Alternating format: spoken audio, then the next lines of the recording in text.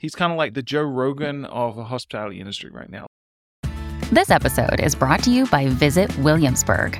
In Williamsburg, Virginia, there's never too much of a good thing. Whether you're a foodie, a golfer, a history buff, a shopaholic, an outdoor enthusiast, or a thrill seeker, you'll find what you came for here and more. So ask yourself, what is it you want? Discover Williamsburg and plan your trip at visitwilliamsburg.com. What's up, Slick Talkers? Welcome back. And this is our first ever Operators Roundtable, at least in 2024. And I can't wait to do more of these. They're so much fun. I love the format. And I had a fun time prepping for this one. We had Robin Cragen from Moving Mountains, Megan Moylan from the Outpost Group, Dennis from Castellola, and of course, my friend and co-host on Good Morning Hospitality, Randy Canali with Romy. Now, you may have heard yesterday on the podcast feed that we are dropping a new original called Workflows and Espressos. So one, shameless plug to check that out. Megan Moylan on this panel, or roundtable, is the host, and we're so excited for what she's doing with this podcast. But before we give away the farm, basically, this whole roundtable is focused on operating at scale and properly operating at scale. What does that look like? How do brands and companies in our industry look at that? And now we're going to be doing a lot more roundtables in the future. So if you're interested in being in one of them, hit us up. Let Kelsey, our producer, know. If you have not heard of Kelsey, check out the show notes, emails in the description, and go check out some of our old episodes where we do a highlight episode on all the episodes that go out every month. So how many times can you say episode? All right, without further ado, get ready for our first Operator Roundtable in 3, 2, 1.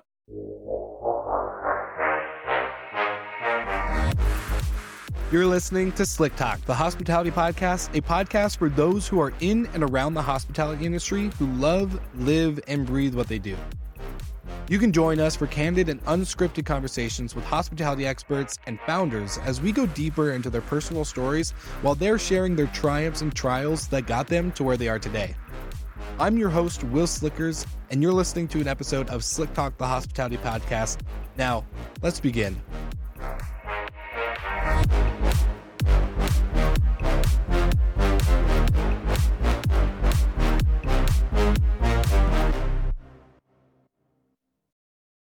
All right, everybody. Welcome to our first Operators Roundtable of 2024.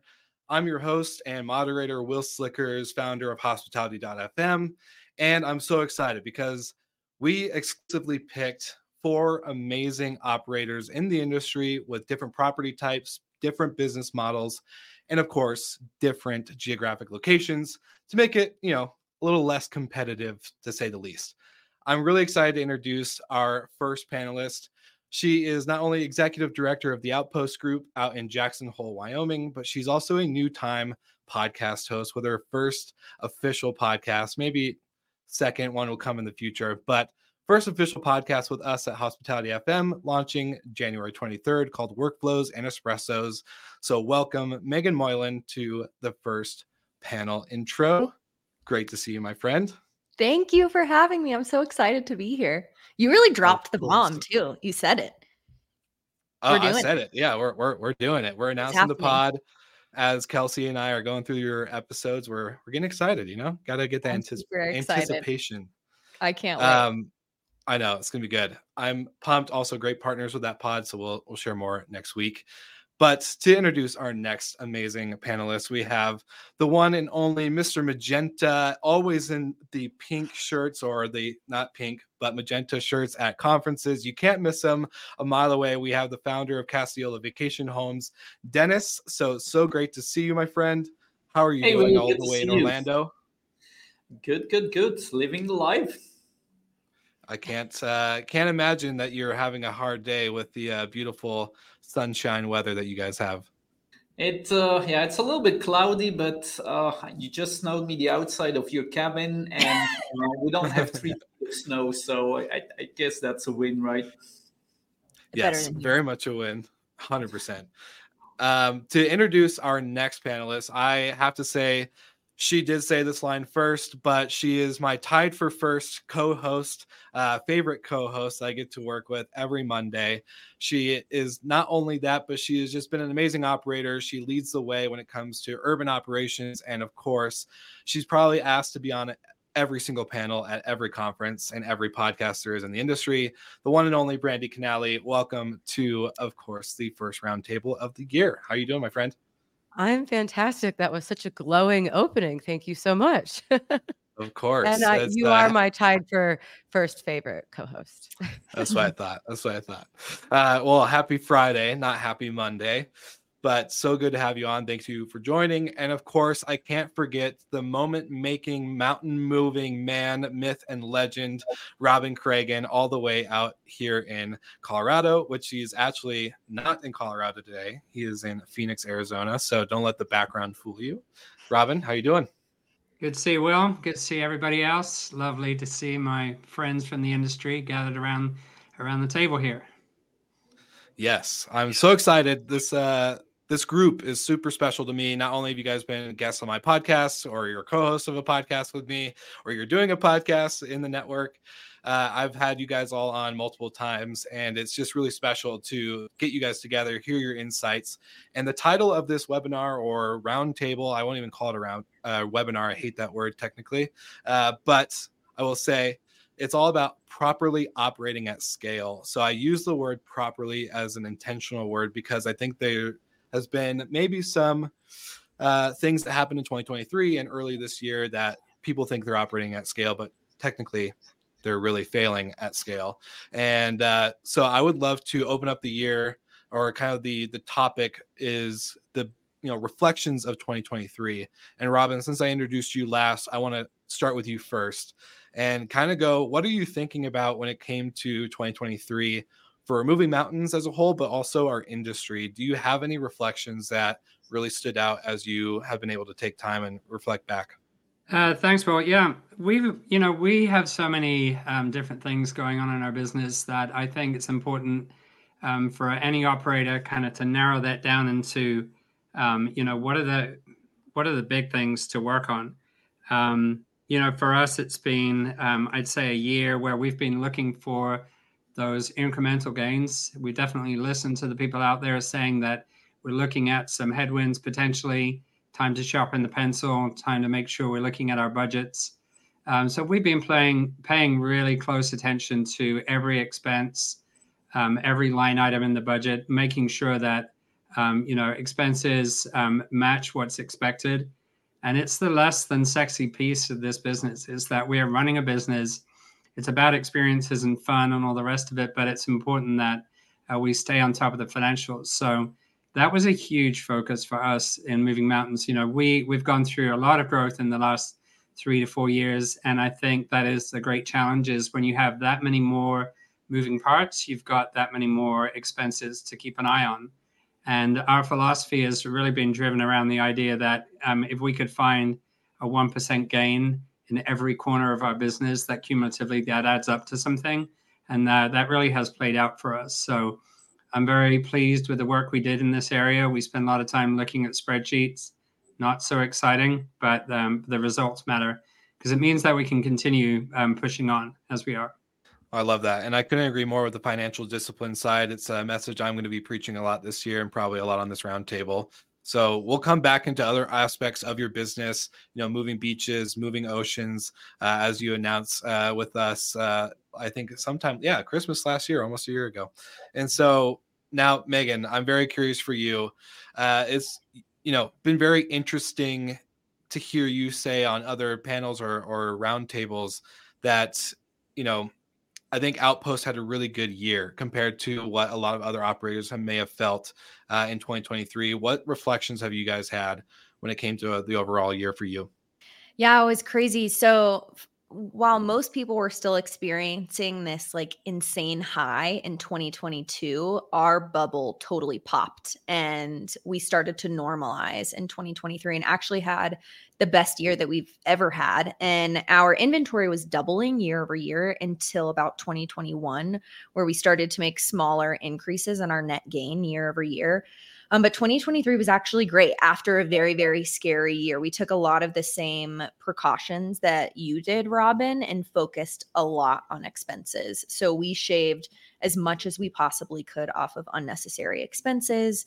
We cut down on sending massive teams to conferences, and which, that can add up and cost $50,000 in a single calendar year. So we spent a lot of time making sure that we were focusing on the revenue management side of things and ensuring that we were optimizing everything, every open date at every open property that we possibly could, and communicated proactively with our homeowners in a way that we hadn't before. And then cut out a lot of unnecessary stuff. And I think it was hard on the G&A side of things, like specifically with our people, money that we were spending years prior, right, when we were swimming in it from COVID. We saw this like scary possibility in 2022 that could not be the case. And I think it was a way for us to really understand, like, okay, how are we sustainably going to be moving forward when we don't have the supply in Jackson to double year over year in inventory anymore? Like, there is an end in sight for how much we can grow in this market. So we have to focus on what we can do to optimize what we have. But I'm hopeful that 2024 is going to be similar to what we experienced in 2023. And it'll be a banner year. All right. Sorry to interrupt the pod. And I know this is a really good roundtable discussion already. You're welcome. I loved prepping this whole thing. But we have to give a shout out to our partners at Hostfully and Hudson Creative Studios. So Hostfully, really quickly, if you don't know this, they're a property management platform, right? And property management platforms are the core of your business. Later on in this whole roundtable, we're going to discuss tech stacks and what that looks like and kind of tech wins. But for me, Hostfully has been such a great tool. We've used them ever since we launched recreation rentals back in 2021.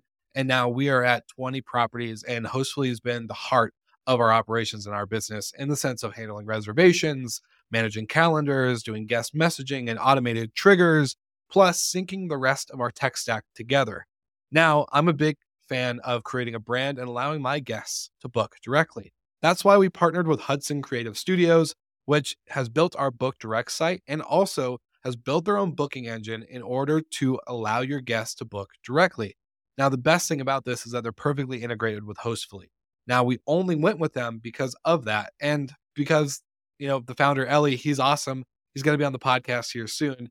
And we just really, truly believed in the product.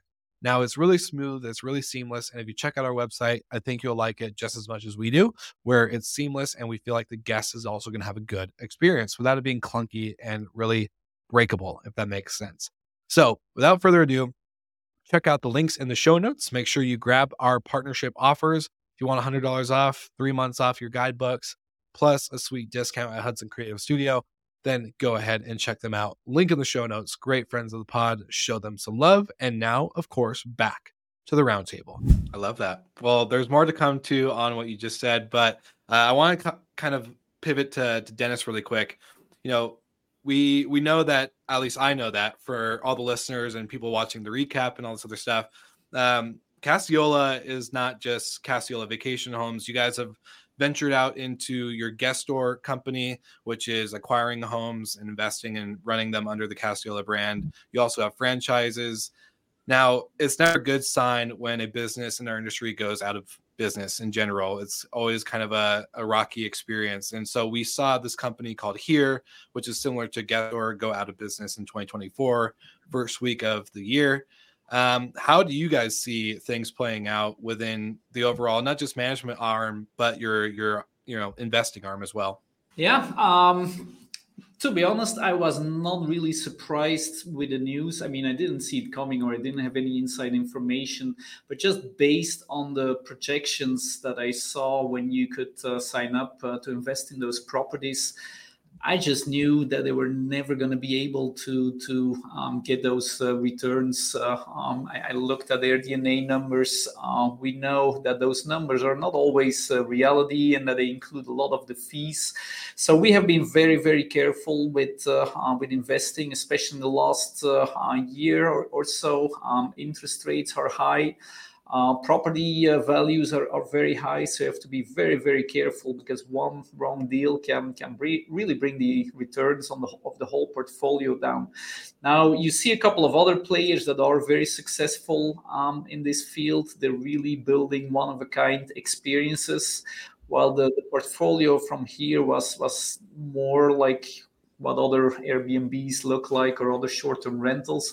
So I think if you want to do it successful, you really need to stand out and bring it to the next level, or find those hidden gems, those deals that really work out. That makes sense. And I do want to make a comment for any of the live viewers. I can see that we have quite a few of you on. If you have comments, put them into the sidebar chat. Kelsey, who is running things behind the scenes, shout out to Kelsey on the team, making it really easy for me to run and have actual conversation with you guys. She will make sure that we get to you guys at the end. So please put anything in there. And Dennis, thank you for sharing that. I'm going to come back to you guys around that conversation as well, as it's a very interesting topic. But to get to my tied for first favorite co-host, Brandy, I am very curious. You know, we have mentioned many times on Good Morning Hospitality, in our conversations one-on-one, in group settings, the retreat in New York, for example, P&L's super important, as Robin and everyone else has already mentioned. Where did that kind of, I guess, reflection moment come into you and Romy and the team over there when looking back at 2023?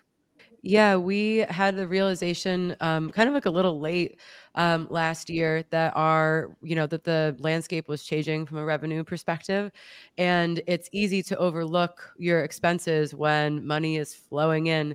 And so we hadn't been as diligent, frankly, with monitoring the P&L and having these regular, P&L meetings, and really scrutinizing every cost.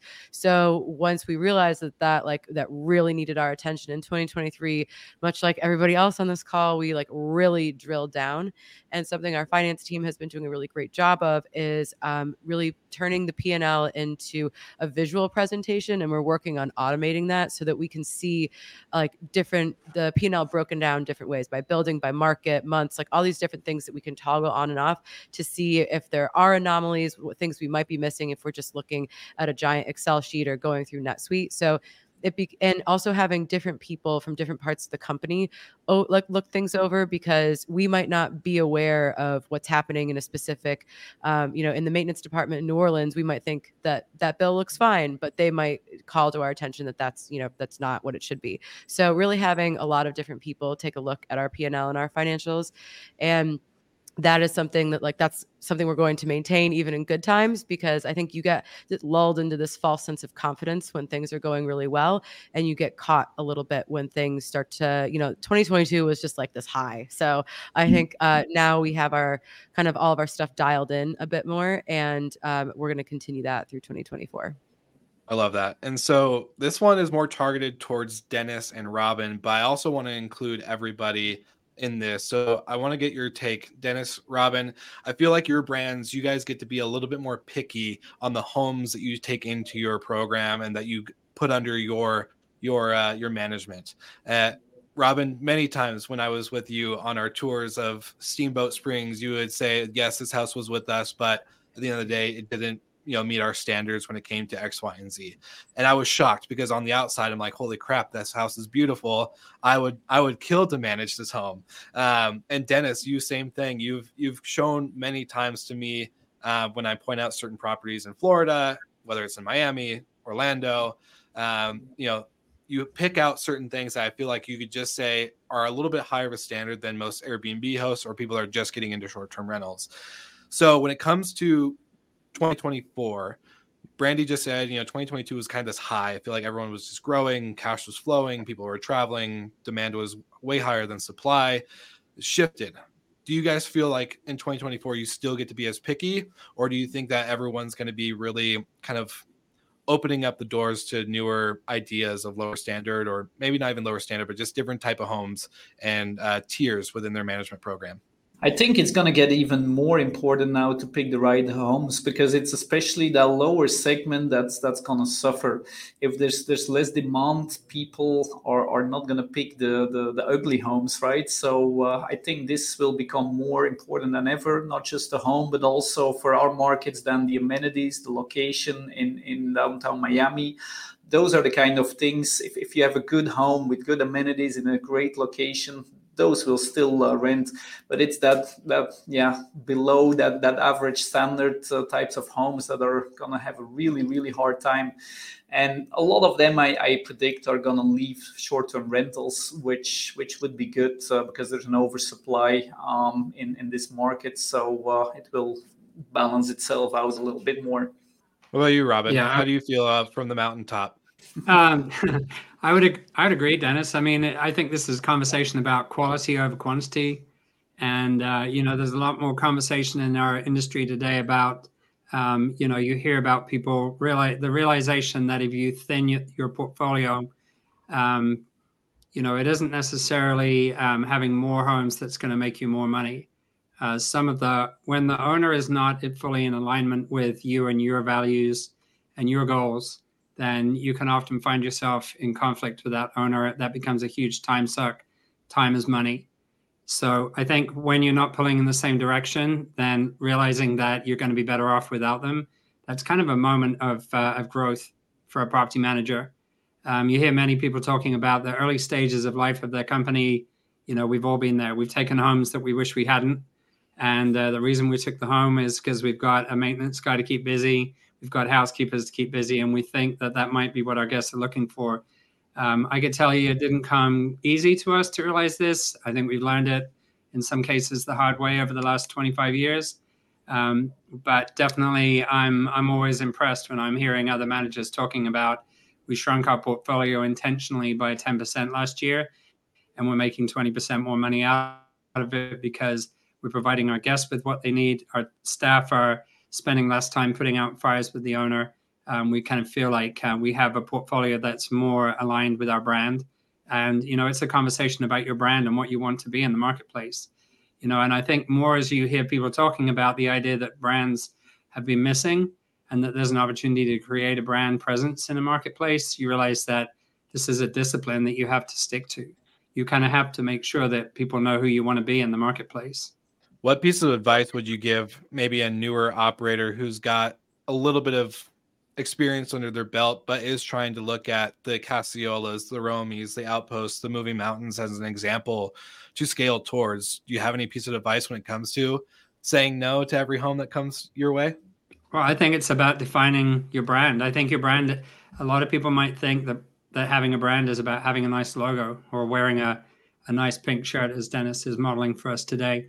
But there's a lot more to what Dennis does than just his logo and his colors. That makes him identifiable in the marketplace. But behind that, I know from having talked to him that they have really defined and teased out and structured what their brand is. Every standard, because they've gone through the franchising process, they've really had to take that to the next level. But making sure that internally and then externally, that you can say, these are our standards. This is who we are. This is how we do things. That is where you need to be. And in the beginning, you don't realize the value of that. But if you did that early on, I think if we had done more of that early on, it would have saved us a lot of heartache, because it becomes the foundation from which you build your company. I agree with that. It's more about the experience. Every one of our homes is unique. So a lot of people think about standards, that things have to be exactly the same, like what you have in hotels. But that's the opposite of what we stand for, right? We want to go for that authentic, unique experience. But the experience itself, from the entry, the communication up front, to what you find in the house, what you need to bring yourself, where to go for questions, that should be as streamlined and standardized as possible. And a good example is we were just talking. We just got back from IMN, and I was a little bit late to book our hotel rooms, so I wanted to book like 3 days before the conference at the conference hotel. It was $10,000 for 2 nights per person. So for 3 of us, that would have been $30,000. So I thought, no way. So I went on Booking.com and I found a great deal, $600 for a 3-bedroom apartment, 5 minutes away. And we got there, and it was just an eye-opening experience. First of all, it was like a maze to park your cart and get to the entrance. And it's something that you don't think about anymore, because once you know where to go, you get so used to it that you don't see the struggles of your guests anymore. But it took us 15-20 minutes just to find out how to get into the parking garage, where to park our car, how to get everything back into the building. There was like a little key fob that we needed to use to open the door, but no one explained it to us. We didn't know that it was a key fob to start with. It just looked like a label on the remote for the garage. So it's those kind of things that are important. The whole guest experience, the branding in the home, the signage, the arrival communication, how can they reach out to you during their stay. That is what we try to standardize, and that should be the same in every Casiola home that you stay at, whether it's in Orlando or Aruba. The home itself, the environment is going to be completely different, but what you find in the home and how it works, that should be the same wherever you go. I love that. Brandy and Megan, I'm curious, Megan, you're in Jackson Hole, Wyoming. I think you guys more focused towards homes and condos, and Brandy, obviously the multifamily building structure from Miami to New Orleans. Where do you guys see that kind of conversation leaning towards in your markets and your operations when it comes to growth and inventory count, but also maintaining that higher level of quality from being, like as Robin and Dennis have said, being a little bit more picky on who you allow in and how you standardize that? So it's interesting. Most of my career has actually been in the Panhandle, Florida, career in vacation rentals. And there were, along the strip of 30A, which is where I was focused, there were about 15,000 vacation rentals at the time, right? And so my previous company, 360 Blue, we had this like very easy formula to understand our point of profitability and what was worth taking on and what wasn't worth taking on our program. And I can talk a little bit more about like what that formula looks like. But moving to Jackson, there are 850 professionally managed homes in the entire town and surrounding area of Jackson, because so much of the land is protected through the National Park Service. And just like owners that have 1,000-acre farms, right? Or Harrison Ford, who has a lot of land here. So much of it is protected, and there really is this like finite amount of land to build. So the supply is so much smaller, which has allowed us to reach this point of profitability where if we bring on a 2-bedroom condo versus a 7-bedroom home, like of course the 7-bedroom home is making more money, but it makes sense for us to take on any inventory that we can get to have this like growth in Jackson. And it's so like the market is so concentrated that it's easy to get from place to place, right? And that can impact you depending on how spread out your properties are. If you're traveling like on 30A, we would travel from one end to the other. Plus we had some homes in Panama City Beach. Yes, of course. So this question said, can I go over the point of profitability? Oh, wow. That's a cool feature. I like this. Okay. So we had this massive spreadsheet and it had every single property on it, what our projected income for that property was in a given year and what our commission rate was. So we knew initially what we were going to be taking home. And then how much do we pay housekeepers annually to take care of this property, and how much are we bringing in from a housekeeping income point of view? How much time does the owner take? And so we would use our owner relations team who would go through their properties. They were assigned specific properties or are assigned specific properties so they could really speak to their relationship with the owner. Like, this owner takes 30% of my time. Okay, well, if that owner relations person makes X dollars and it's 30% of their time, it allowed us to assign this like value that our team was spending on it. Then we set a specific value for like finance and marketing. And of course that varies per property. But it was just helpful for us to understand, like, okay, on average, we spend $10,000 of staff time plus this $30,000 of our owner relations team members' time. And here's how much money we're actually making off of the property. And it allowed us to say, like, okay, well, unless we take on a home that is going to bring us in $80,000 of income, it is not worth it. Or $60,000 of income, right? Like that, it really determines, like, or depends on your business model to figure out what that point of profitability is. And the formula isn't 100% foolproof, right? But it gives you this general idea of what to expect and where, like, okay, if I bring on an owner that isn't going to bring in X amount of income, like we're going to lose money on it. And so unless it's a strategic play and this owner has multiple friends that we need to get on the program, or they are building 5 other properties, like it's probably not worth your time. I love that. So a little bit of a formulated pickiness where you get to actually plug and play and see how it will kind of fit into the overall model. Exactly. I love that. All right, Brandy, how do you see it? So I definitely, when Robin was saying in the beginning, like you just kind of take whatever you can get, I definitely relate to that, especially when we were starting off and we were pivoting from the single family homes to trying to get into multifamily, like full buildings. It's very difficult when you have no track record. So you kind of have to take what you can get in that respect. And in South Florida, there's a ton of supply, but a lot of that supply is in huge condos, and you're not taking over, 1,000-unit condo building. So it's been interesting trying to find that supply in South Florida. And then the quality of that definitely really varies. And that can be difficult because there's some problem children in our portfolio where they're just, they're older buildings and there's a lot of maintenance issues that come with that. So the Florida weather is not kind to these buildings. So you have to factor that in as well. Whereas conversely, in New Orleans, there is just incredible, like so many beautifully renovated warehouses and big buildings like that we'll take them all, like beautifully, beautifully restored.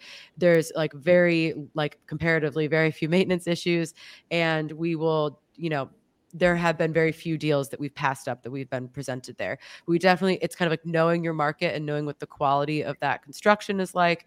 Also with owners, there are definitely some owners where you are like, wow, like some owners that take up just a wildly disproportionate amount of our time. So that's something that some of these deals we've had for many years.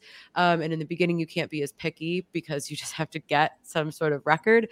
And now we're definitely, there's we don't have quite the formula that Megan had, but there's definitely a lot more vetting that goes into it. And we, from experience, our contracts become more precise and detailed based off of all these experiences that we have. So, from knowing which costs, like maybe the owner has to cover those costs, but do they have to hire the contractor? Like all these like little details that when you're coming up with these contracts, when you're just starting out, you think you have your bases covered, and you learn that you don't. But going forward into 2024, I think our vision is just, making sure the product is the right product and that it's not going to be a detractor from a time perspective as well, because it's not just about the revenue. There's a lot of other considerations. So being picky, but being open to maybe opportunities that we wouldn't have necessarily looked at before. That's very good. And you both have mentioned some certain things, and I think this is a great conversation to segue into.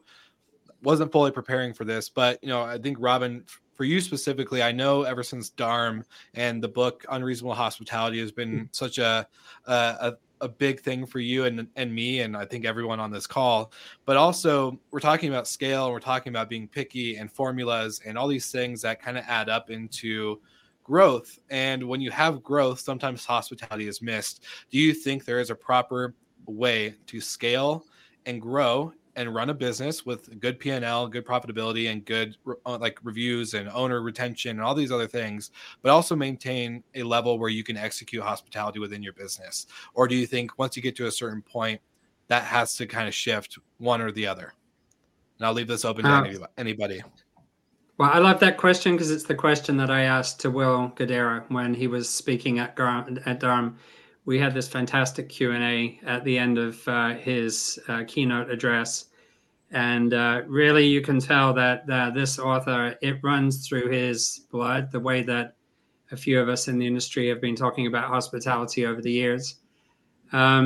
So the question is, as you scale, it has been demonstrated that the larger companies tend to have lower Google review scores, that the cracks seem to appear a little bit more in these companies than in the smaller operators, where we can kind of keep our finger on the pulse.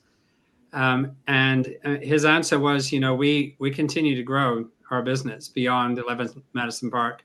By the time they sold their business, and by the time they sold their restaurant group, they had some 10 restaurants with, I think, over 1,000 employees serving, as he said, tens of thousands of meals every week, every month. And it comes from having a commitment to concepts like unreasonable hospitality. So, our company is called Moving Mountains for a reason. From the very beginning, we've always talked about the idea that we would move a mountain for our guests. For me, just hearing unreasonable hospitality is a way of kind of throwing fuel on the fire for us. It's going to be a theme in our company. It's a fresh way to look at what we do. And I think it's also inspiration to take it to the next level, because I think this idea of doing something completely unreasonable, and the fact that that can actually, even though it might involve spending more time, it even might involve spending more money, what he has demonstrated is the value in terms of the impact that you create, the way that you make people feel about your business is actually more meaningful to the long-term success of your company. It doesn't mean that you can go out there and give free lodging, but I think it also demonstrates that that's really not what's required. What's required, and what they demonstrate so well in the book, is how well they listened to their clients and what their clients were looking for, and how they were waiting for moments where they could make a difference. And it's something we talk about as we have a large team, especially seasonally in the winter, with shuttle drivers and additional staff to support in the field, is the people that are on the front line who are in front of our guests need to know that they are empowered to listen and then act to make a difference to the guest. I think for us, a big example has always been Disney. We're in the mouse's backyard. And I think Disney proves that a company, just Disney World alone, employs directly more than 80,000 people here in Orlando, and worldwide a lot more. And they show that they can take this to the next level, that they can have that in reasonable hospitality at scale. Doesn't matter if it's theme parks or cruise lines. They are just way ahead of the competition, and it's just in their DNA. I did a couple of courses from the Disney Institute. Anyone can join them. So they have a separate division where they train business leaders. Everyone that starts at Disney also has to go through their courses. And it's just amazing. They have a blueprint of having this unreasonable hospitality at scale. And I'm not going to say that it's easy, but if you follow those steps, you're going to get pretty close, I think. It's amazing. I can highly recommend anyone to go there, look at the website, Disney Institute, and see when their next course or summit is. Definitely. The what they call it, the Imagineers is what they're called. The people that Imagineering is their department that creates new attractions. So they're part of it, but every frontline worker goes through the same course, and it's called Disney Traditions. It's a few days, and they just learn you how to deliver that exceptional guest service. And they empower their people to do that. Every single person that works in the park, they know what they can do if they see a kid running and they drop their popcorn. They know that they have the empowerment to get them a new popcorn for free, or give them a balloon or a shirt or a stuffed animal. So they really empower their people to create those magical moments for the guests.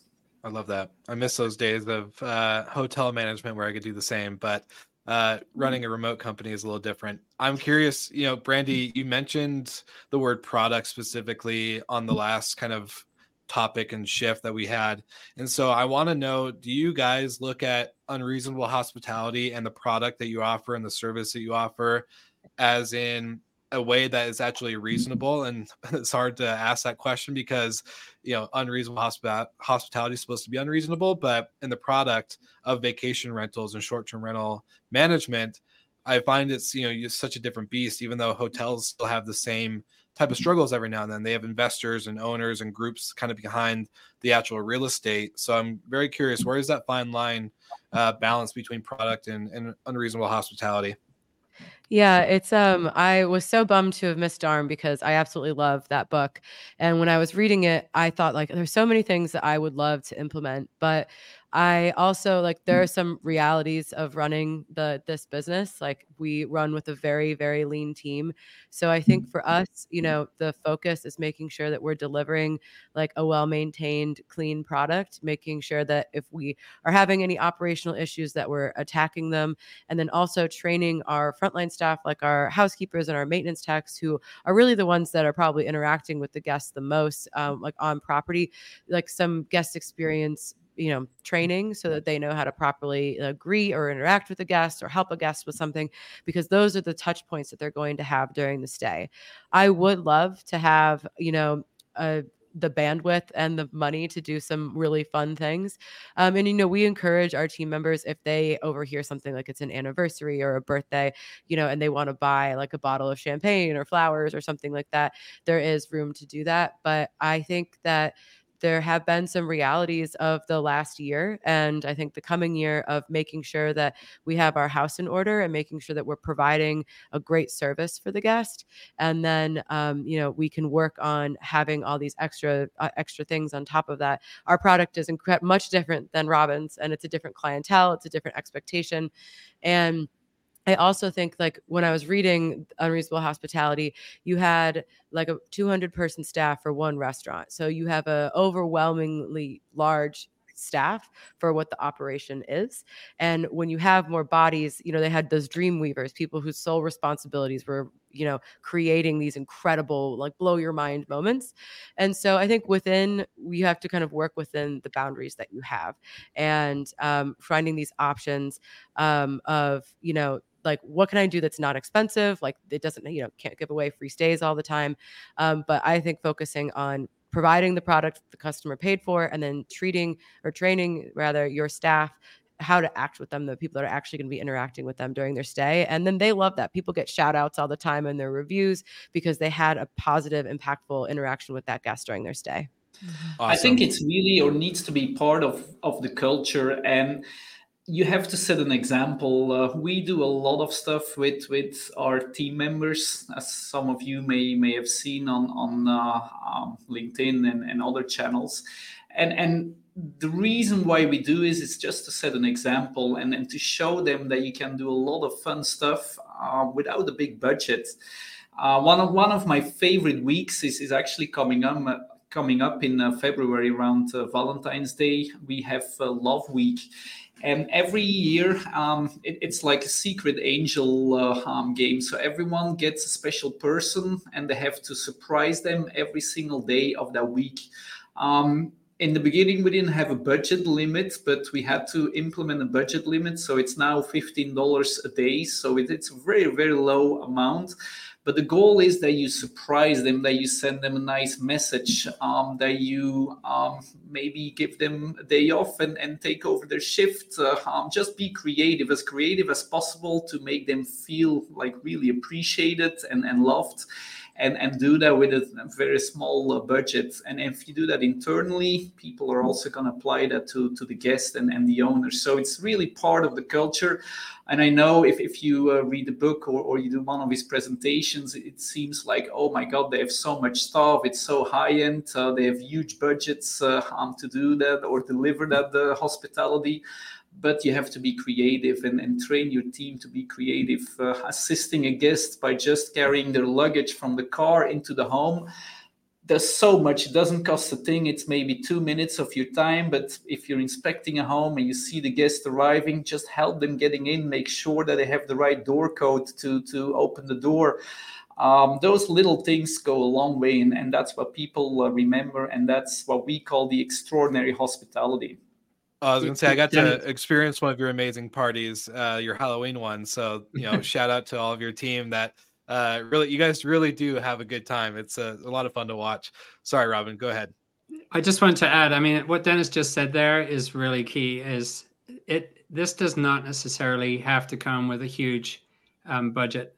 And I think what you do for your guests as a standard, I don't think that anyone is suggesting that you would have to change that and suddenly become focused on delivering services at different levels. What Will goes on to highlight in his book is about the model that they use is that 95-5. So they take 5% of their profits and invest that back into unreasonable hospitality. So it's very much about having a budget, because that gives you a comfort level to spend when you need to spend, and then empowering your staff to look for the opportunity to spend that money, and maybe to occasionally do that in a completely unreasonable way. There's many different approaches to this, but I think if you have that mindset of sometimes it's as much as spending an extra 5 to 10 minutes, which essentially doesn't really cost you anything as a business. You're already paying for those staff. As Dennis said, taking the extra time for helping a guest who's really struggling with getting into the residence, that can make all the difference. Instead of just texting back to the guests, you need to look up this in an app. I think we've become so tech focused at times that we forget that not everybody, especially someone another 10, 20 years on from our age group, not everyone's used to and excited about having another app on their phone. Maybe they don't even have a smartphone. And it is important for us to realize that it's the power of personal connection that can often deliver that value at no real cost to the business. But it's just helping people in your team, empowering them to understand that you really got to look for these opportunities. Yeah, I feel like we have a Will Gadara fan club right now. I would like to be the president. Although Robin should probably be the president. I'm obsessed with him. Like, the book is incredible. No, I was just gonna say, and there's a certain couple round of topics and questions I wanted to get to, but this is such a important topic that I think we all have on top of mind, especially through LinkedIn and all of our inner circles that we run with. But Robin, I kind of wanted to point something to you, and knowing that your expansion out of just vacation homes, going into what you guys are building with moving oceans and moving beaches, safety. And I think, there's obviously, when we come to the topic of product and the way that we are getting to be a little bit pickier with our product and the way that you get to, kind of avoid those downfalls of just accepting any home. How do you guys look at safety when it comes to expanding into this vertical? Especially, this is a little bit more luxury. This is a little bit more higher spend type of I hate calling them a customer, but type of guest and customer, client, whatever word you want to use. How do you guys look at that from an overall business perspective? Oh, I think safety is another one of those non-negotiables. I mean, we're extremely fortunate to have people like Justin Ford, and there's a couple of others out there that are really helping to bring safety as a topic to the front. I think we're beginning to see it as a day one topic at some of the larger conferences, and people's attention is up just because of the amount of awareness that people like Justin have brought to this. When you see stories about people dying in vacation homes, but I instantly go, as an owner, I never want to be in that situation that might happen as a result of us failing to do something that is really non-negotiable, failing to ensure that smoke detectors are in, they can actually, they can expire. So they have to be within their date of use. They should be tested regularly. They should be connected. They should, Justin is brand specific. So there are some that don't output enough noise. I think, these are the basic bare bones that become non-negotiable in our business, because at the end of the day, the guests are trusting us not only with their vacation plans, but you can argue that they're even trusting us with their lives. And, we never want to be in a situation where, as an industry, that becomes a challenge. I mean, it is a challenge out there, because there are people that are paying very, very little attention to safety right now. And we've been lucky to this point that, it's not an everyday occurrence that a vacation home catches fire. But my hope is, through the kind of work that we're doing, training our staff to, going through the Breezeway safety training course, is that we can ensure that never happens in one of our homes. and God forbid that something like that should happen, that it never results in an injury or loss of life. I truly think that that's fundamental, and more people are showing up to these seminars because they're all beginning to realize the same thing. Yeah, and his safety week was a big week for us on our vacation rental micro school. So lots of replays and listens on that. And every time I hear Justin talk about it, my mind gets blown away, and I immediately go to my business partner and text him a whole list of things that we need to go double check. So I totally agree. Dennis, I'm very curious for you going into kind of safety, but also social responsibility. You are a big fan of this. You've talked about it before. Before we start getting to the kind of closure of this roundtable, we'd love any open thoughts that you have to share with the live viewers. Sure, that's actually our big theme for 2024. So social responsibility, or what they call business for good. So we are, of course, in business to make money, but we also want to do good for the community around us, be the best neighbor we can be good for our employees, and be good for the environment and the planet. And it was actually really an eye-opener a few months ago. I was invited by Booking.com to their headquarters in Europe.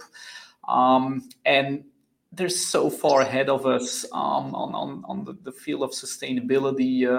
They have all those campaigns going on. They have vegan meals available. It's just amazing. And it's not just in Europe, but also in other parts of the world that this becomes so much more important.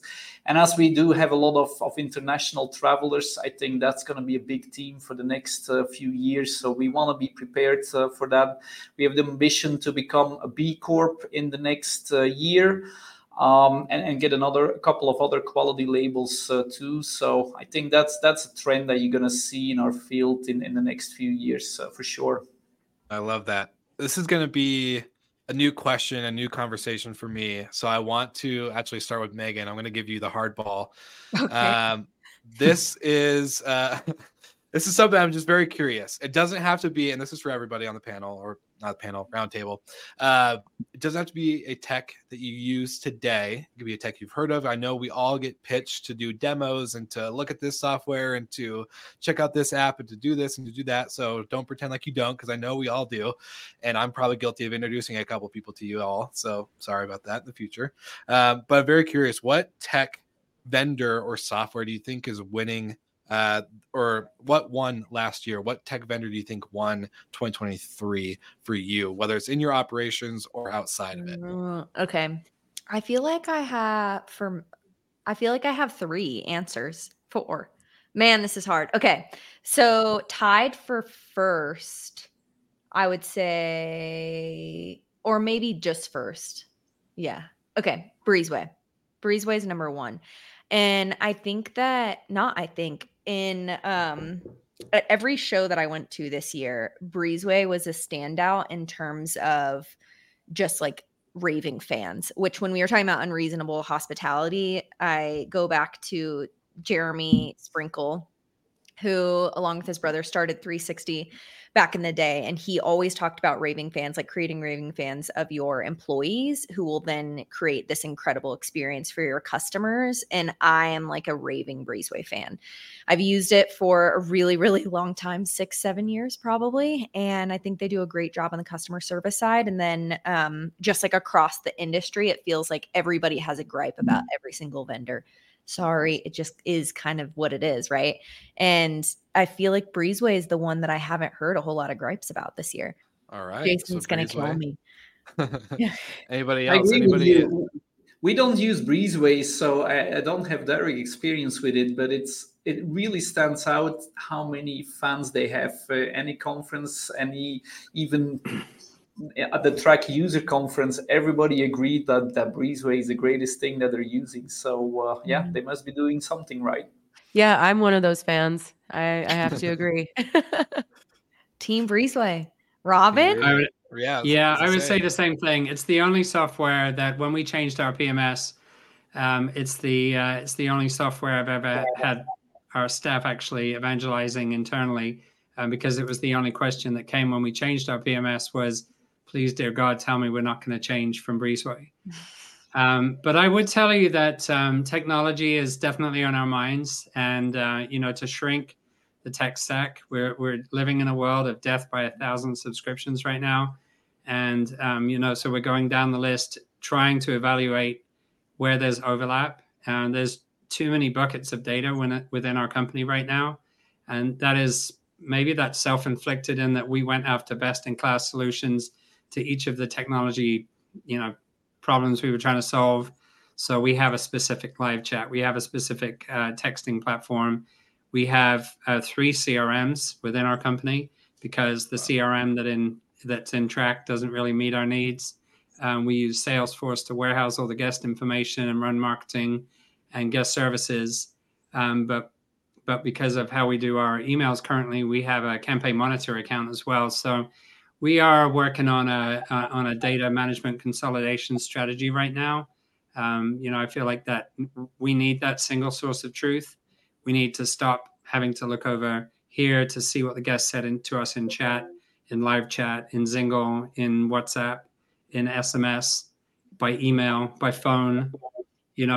Those need to be consolidated into one place because, as I've said many, many times, we're in the relationship business. And I mean, we're struggling to meet the needs of our guests who don't want to tell their story to us more than once. And yet they come and stay with us many, many times. And I mean, as much as we're succeeding in having long-lasting relationships with guests, we are not giving our staff the tools they need in order to do that better. So that is probably top of my list in terms of 2024 things to solve. I hope that I can get to the end of this next year and tell you that we solved that issue because it's the biggest of many small holes in the ship that we need to plug. Hopefully we'll be able to revisit all of this as a group together and see how you did, Robin. I'm very curious. Randy? Call me when you figure it out. Yeah, I was like, same. We're about trying to have I was going to say, we're working on this as a group with a few other property managers. I'd invite you to the conversation because there's a few of us trying to solve the problem together. And I feel like if we can find a solution that works for 2 or 3 of us, then, it could be a solution that works for many in the industry, because I know that we're not alone in this challenge. Mm-hmm. Yeah, we want to have like our sources of truth. And right now we have 2, which are Guesty, PMS, and NetSuite. But then there's all these there's like these little needs that pop up. And so it's definitely it's really challenging. We went through and just started just mercilessly cutting vendors last year if they weren't absolutely necessary. So yeah, we'll circle back on that. I'm very, very curious. But I think, and this is not a company that we use, but I think that they made a big splash last year with was Hostaway. I mean, just with such a massive funding round. And I don't really know anything about their inner workings, so I'm just curious to see what they do, because I think there is this big PMS battle right now. And I do think you'll see some people kind of fall off or merge, all that. So curious to see if $175 million gets them anything. Yeah, more to cover and follow on Good Morning Hospitality, right? Exactly. Give us more content. Amen. All right. Now we're talking about tech wins, and yes, of course, Breezeway is a great company. Shout out to Breezeway.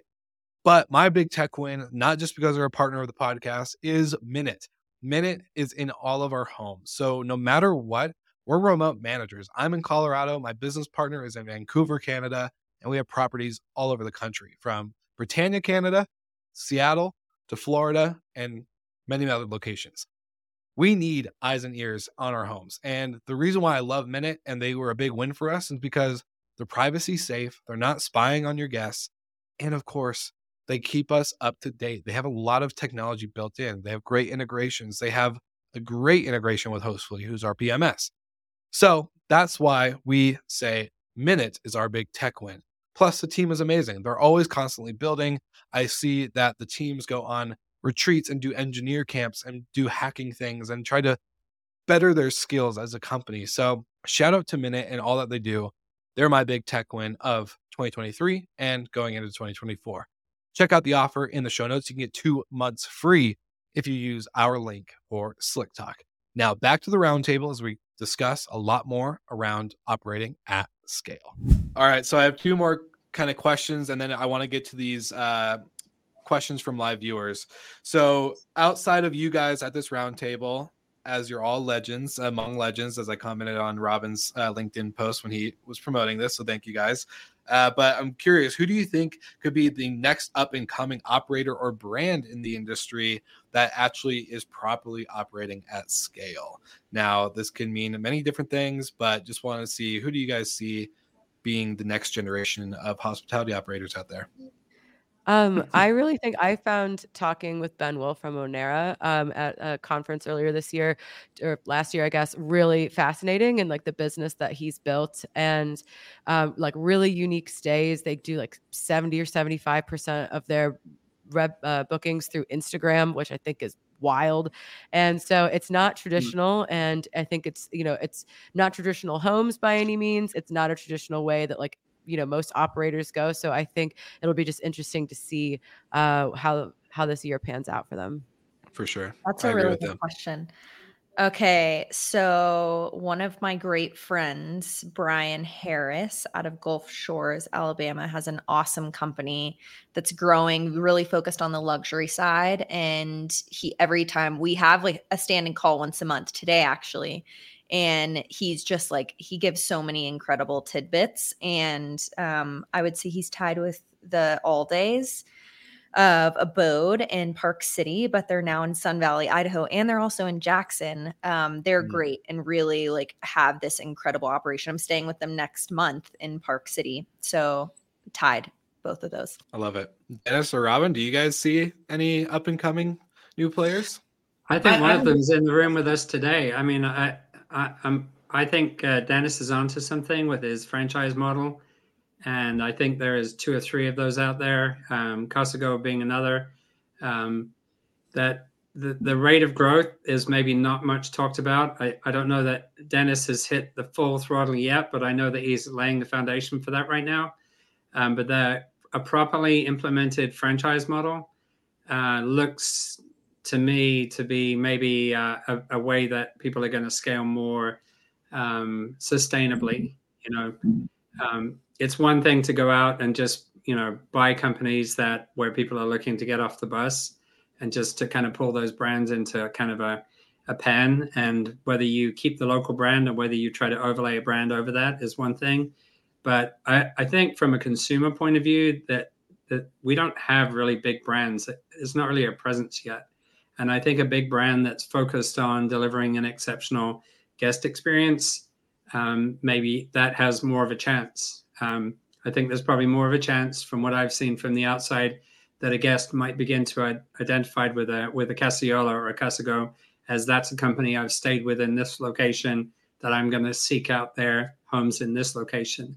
I think, and the other one that I would say is just in general, people talk about there's riches and niches, and there's a lot of new niche operators showing their face. I don't know that any of them have, just by their nature, have plans to scale. But I think you'll see more niche operators appearing and establishing themselves and having their own following, and that there's absolutely nothing wrong with that, that they can cater to the needs of that client who wants that, whether it's a treehouse in the woods or, surprising to me that people would want to go into the woods and completely disconnect for their entire stay, because I just don't think that that's the world that we live in right now. But apparently there are people feeling that. So a company that caters to that, there's a niche, and there's probably a client group in this country that's interested in that. I'm really curious to see how companies that are completely vertically integrated are going to do in the next few years. An example is Techvester.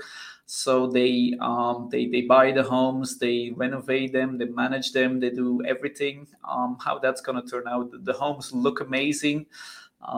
If they can really figure it out and scale it. I agree with Robin. You may have people that say, hey, I want to stay in one of those homes wherever I go, because I had such a great experience, but they control everything. So really, really interested to see where that's going to go.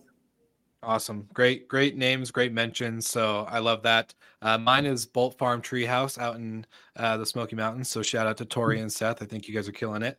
But my last question for all of you, and this has nothing to do with short-term rentals. It can if you want it to, but I'm very curious. And I'm going to actually start with Brandy.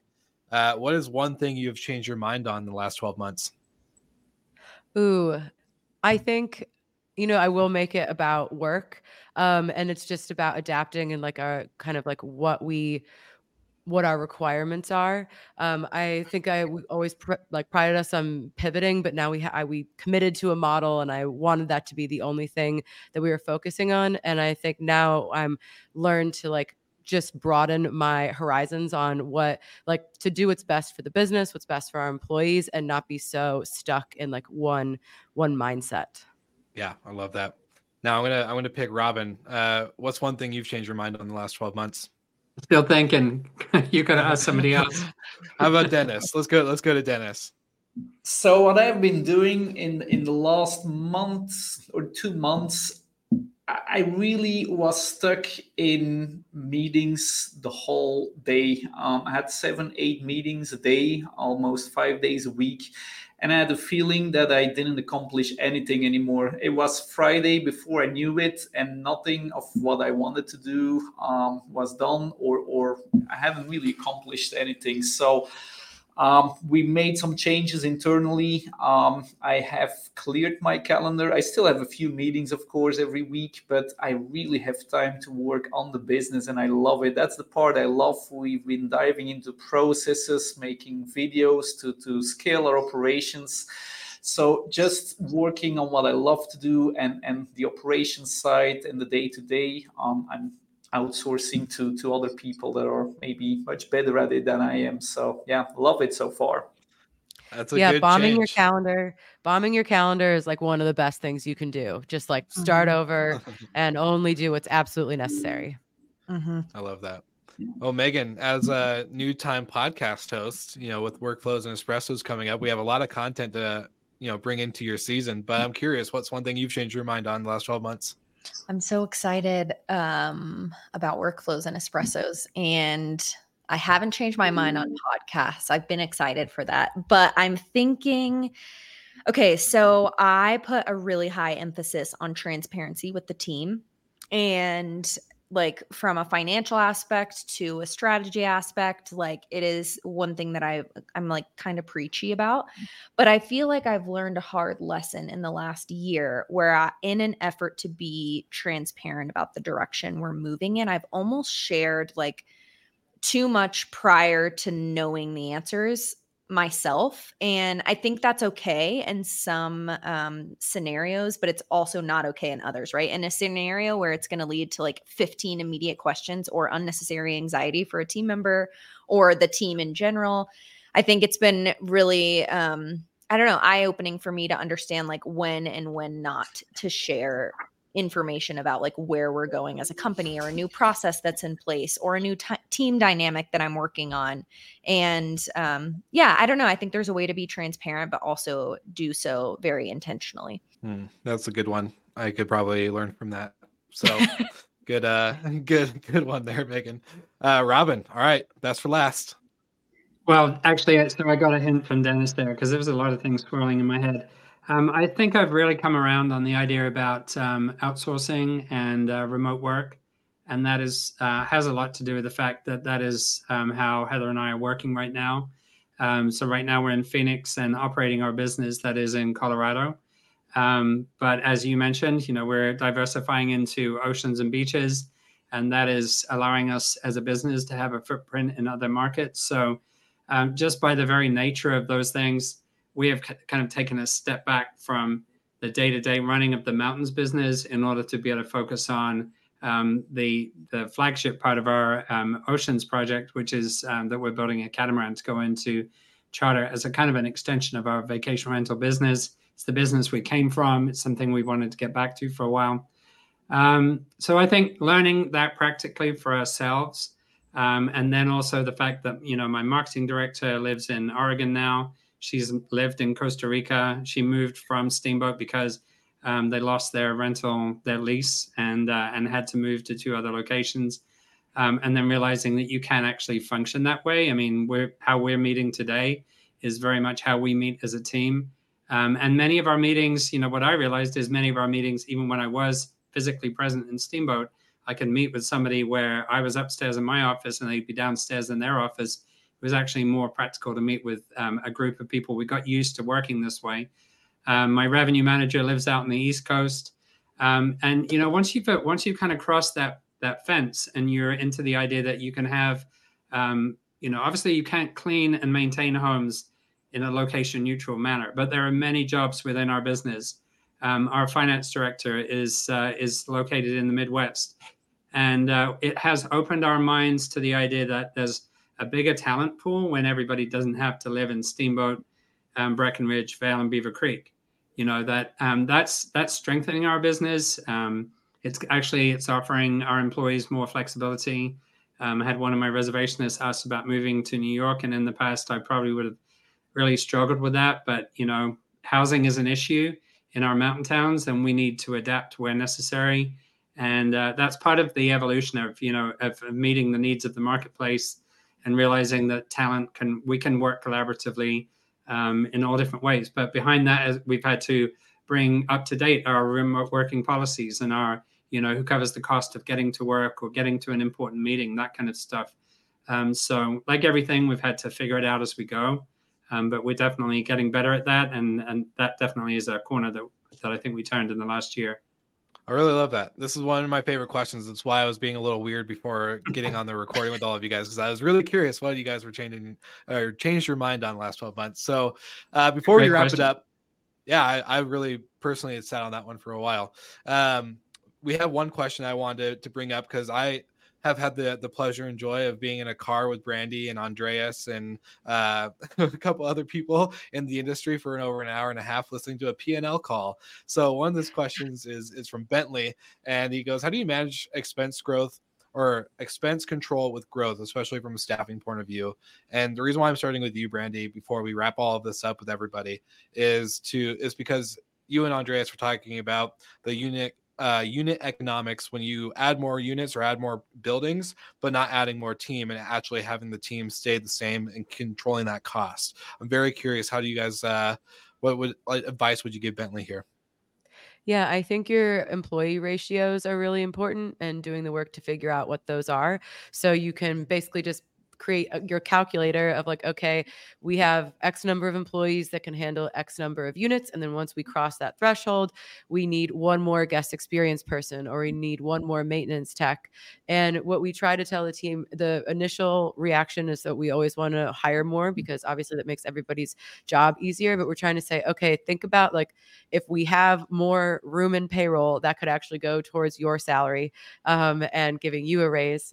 So what is your actual workload that you can handle? And there's some positions that are easier to calculate, like in guest experience, for example. It's like how many messages, phone calls. You can start to see when the call volume or message volume gets too high and the communication score starts to go down. That might, okay, now it's time to add some more people and there's a threshold there. So I think definitely coming up with your own calculator for all your different departments and then using that to gauge. And for adding staff, it's different if you're adding a like 20 unit building versus like a 100 unit building. There will obviously be different staffing considerations, but I think developing your own calculator will help you kind of get a good handle on the staffing requirements.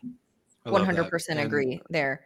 Your property to people ratio, I think, is really important. And so if you want to sacrifice a little on service, for example, in 3 areas because you really, really want to keep your team super lean, then maybe you have a higher property to employee ratio, right? Or if you're like, hey, I want to focus solely on the guest experience. What unreasonable hospitality looks like to me is meeting every guest when they check in, or having somebody give a full tour of every single property, or having 3 maintenance techs assigned to one right? Like everybody's experience is a little bit different depending on what you consider to be like your goal for your business, and then you'd have a little more employees, right? But we do the exact same thing. Like, okay, as soon as we reach X number of new properties, or we have 15 homes in the pipeline and we just signed 5 more, like we're going to bring on 1 maintenance tech, and then the next time. But I also communicate the same thing to the team, Brandy. Like recently our marketing team, we've been having so much design work and we've been utilizing a contracted designer in addition to our creative director. And we had this conversation of like, okay, what does this look like? Do we need to bring on another contracted designer, or do we bring in another full-time employee? Well, what that means for you is it's going to ultimately cap out like what we're willing to spend on this department. Granted, like not one person can take on 100 hours worth of design work, but is it worth it to you? And allowing the department head to be a part of that decision. Like, okay, this will allow your salary to increase X percent, and you'll be able to have a part-time design person. Like, would you prefer that? And a lot of times employees will say like, no, I would prefer another employee. And I don't know, making them part of that decision, I think has been really helpful for us as well. Love that. Dennis, I'm curious with you. You're in Aruba, Miami, and Orlando. Does this ever play a big part of the conversation at the office with you guys?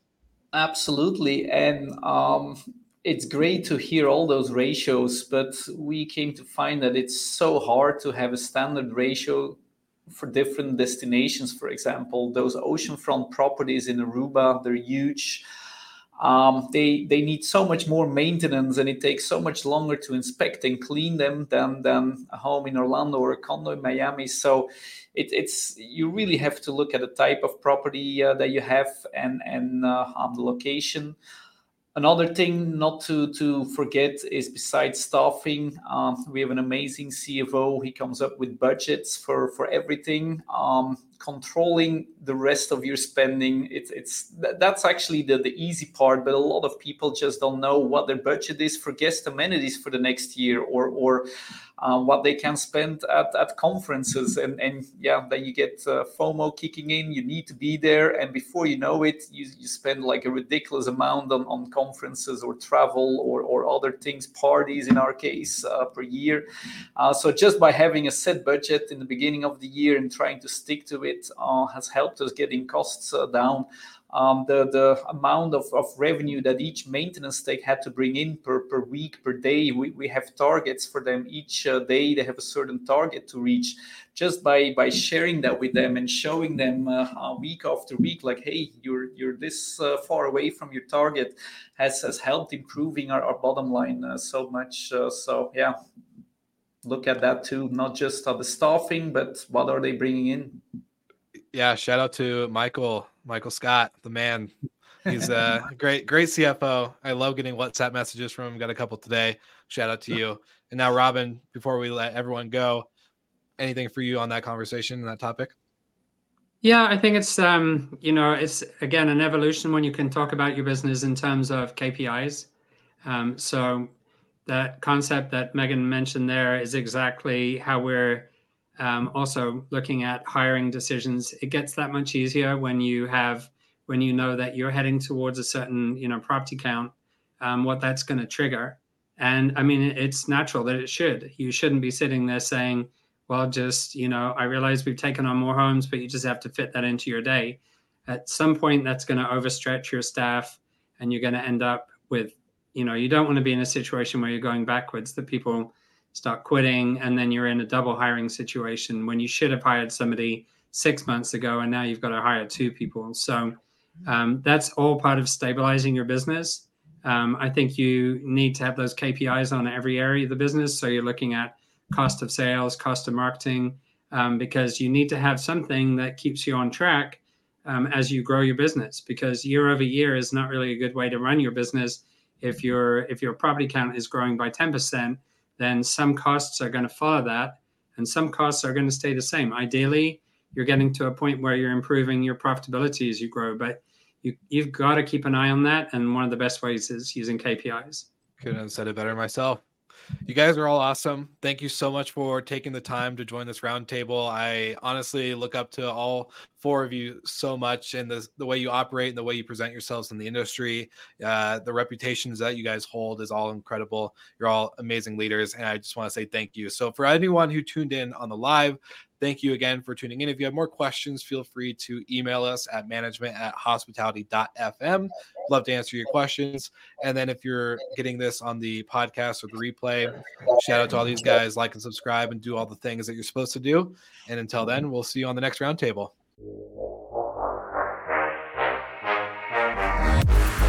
Thank you so much for listening, and thank you to our show partners for making Slick Talk, the hospitality podcast, possible. We hope you enjoyed the show, and we would love to connect with you outside of the podcast. So you can follow us on all of our social media channels for daily hospitality content, or find us on slicktalkthepodcast.com. And don't forget to rate, review, and subscribe so you never miss an episode. I'm your host, Will Slickers, and we will see you guys all again next week.